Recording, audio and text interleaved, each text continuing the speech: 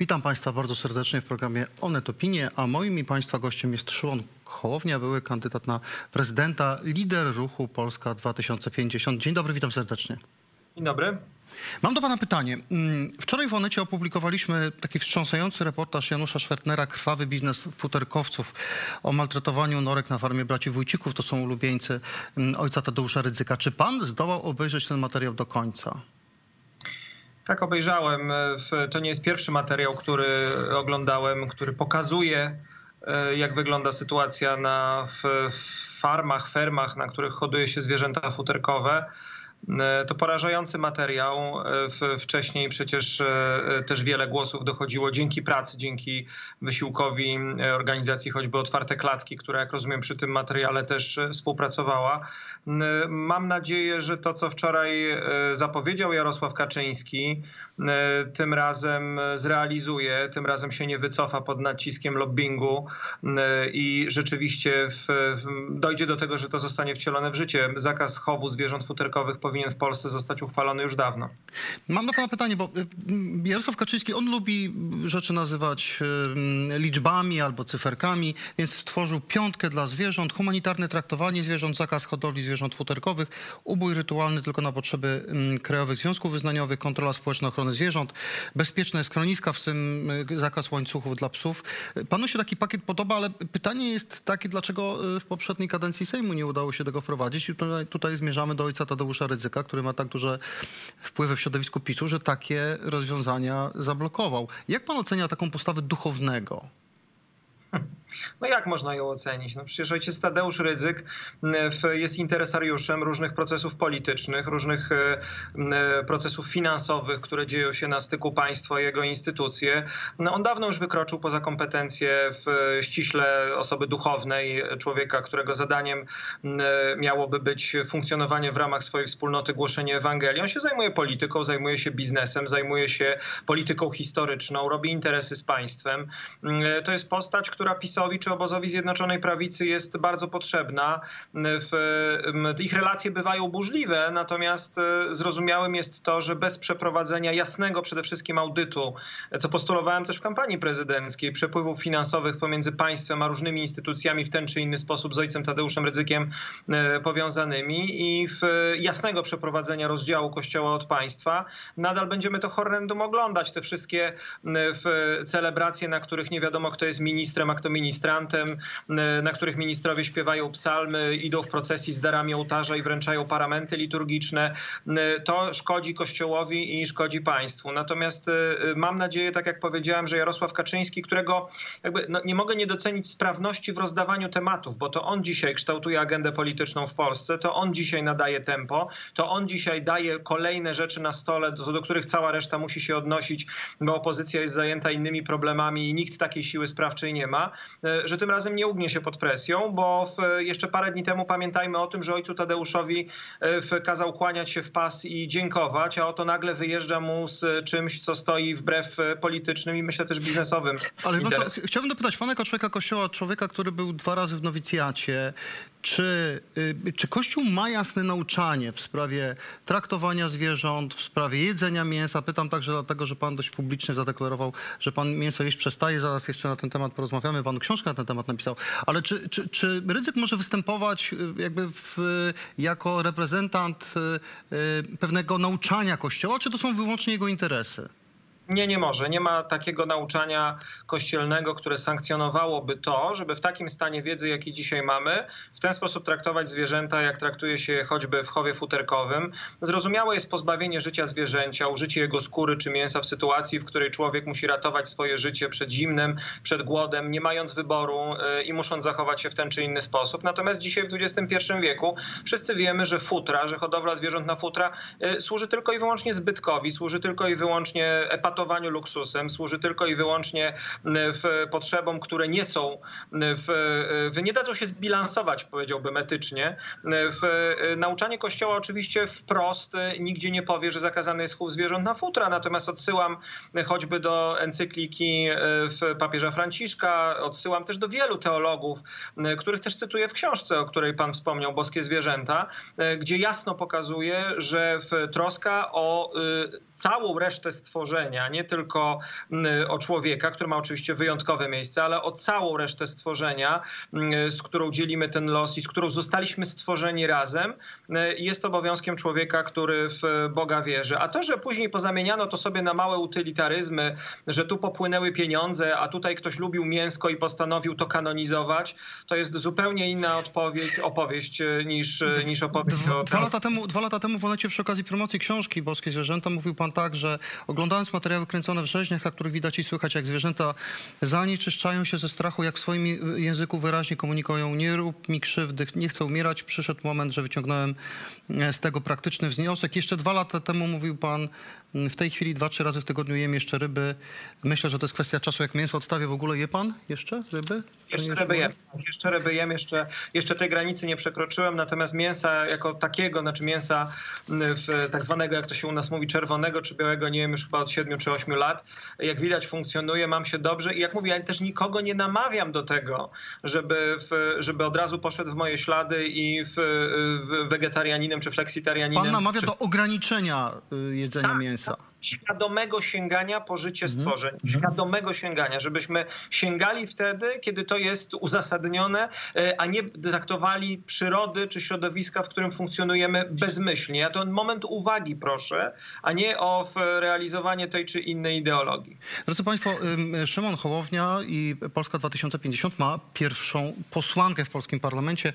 Hanna Gill-Piątek porzuciła lewicę i dołączyła do ruchu pana Szymona Hołowni.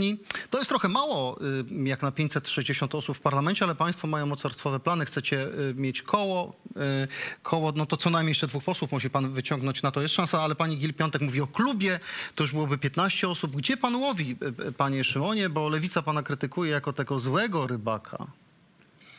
No cóż, myślę, że takie przedmiotowe traktowanie ludzi, mówienie o tym, że są zwierzyną łowną, którą ja kusuję, czy rybą, która się łapie w jakieś moje misternie splatane sieci, to jakoś jest niepoważne i chyba jakoś pokazuje, że raz jesteśmy tolerancyjni, wołamy o wolność, o godność, o szanowanie decyzji, a drugim razem mówimy zupełnie coś innego. Ale co, pytanie jest konkretne, bo w Konfederacji i w PiS-ie pan nie łowi. Czy pan łowi na lewicy i w Koalicji Obywatelskiej?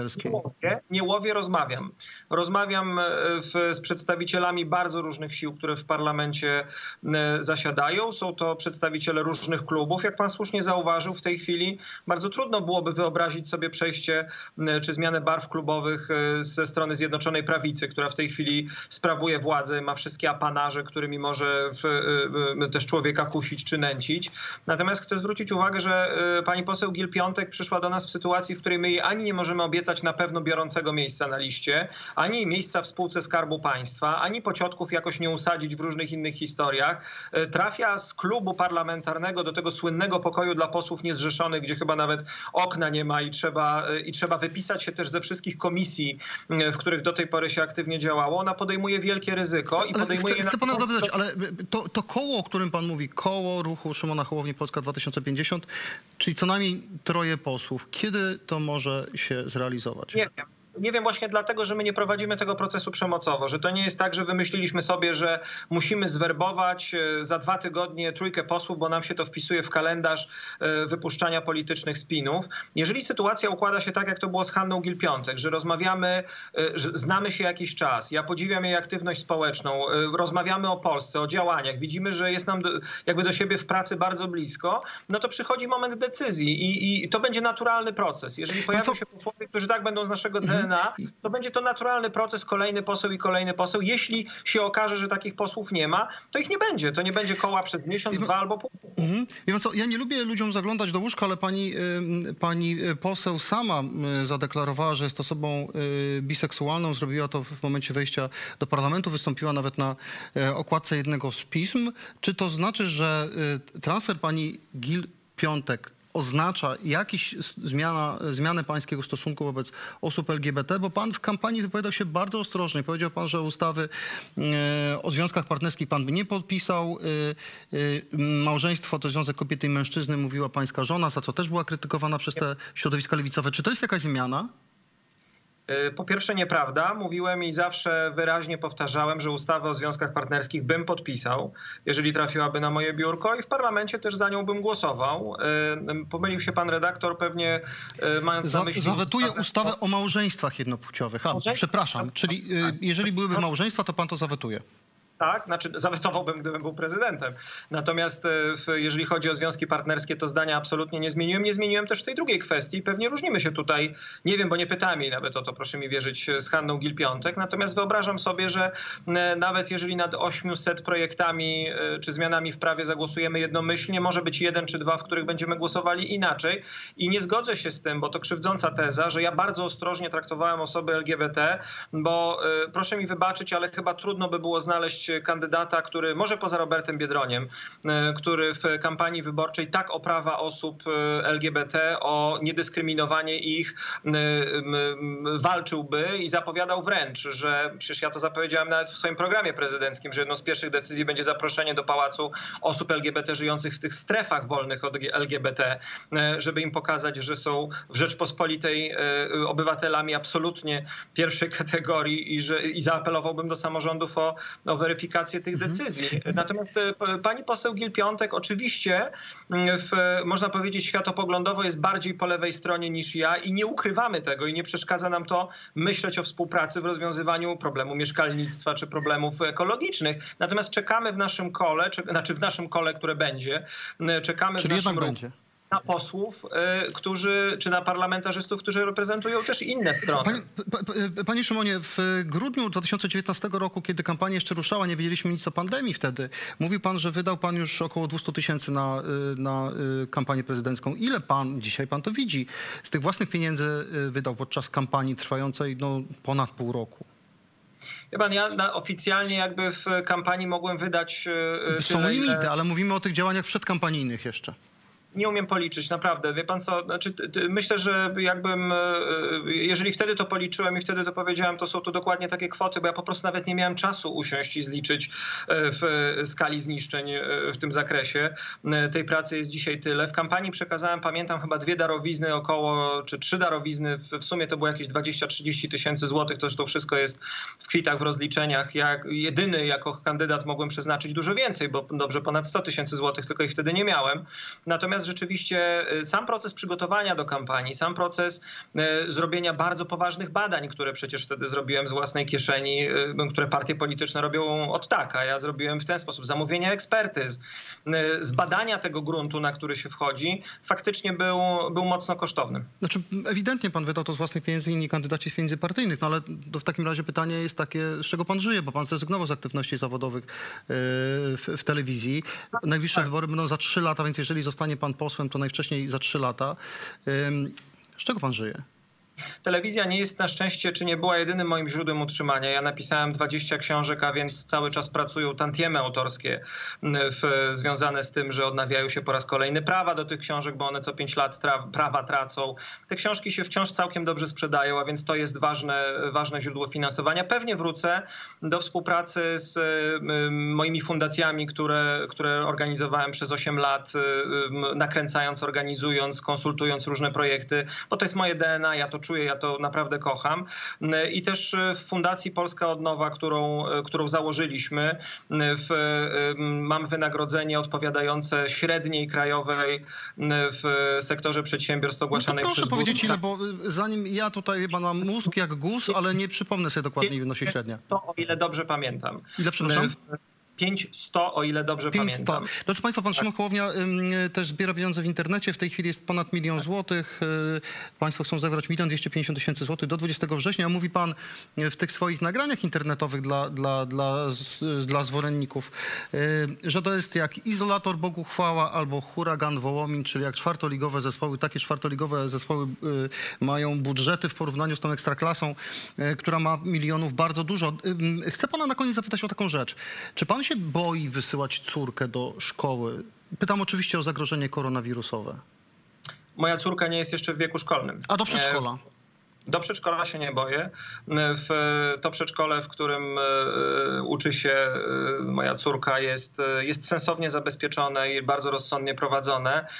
Natomiast mam pełną świadomość tego, bo też ludzie często do nas o tym piszą, jak wyglądają dzisiaj problemy w wielu polskich szkołach, gdzie rząd zostawił nauczycieli, dyrektorów i samorządowców z tym problemem i poszedł robić propagandę. Więc to jest rzeczywiście dzisiaj realny problem. A jeszcze wracając do tych pieniędzy, o których pan wspomniał, tak, bardzo o to prosimy, apelujemy o ustawianie zleceń stałych. Ja sam takie też zlecenie ustawiłem. Drodzy państwo, akwizycja w Onecie, to ja nie będę apelował o wpłacanie na Onet.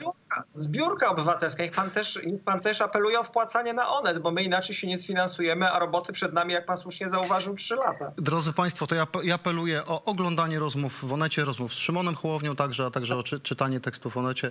Serdecznie dziękuję. Szymon Hołownia, lider ruchu Polska 2050, były kandydat na prezydenta, był moim państwa gościem. Dziękuję bardzo. Do zobaczenia. Do widzenia.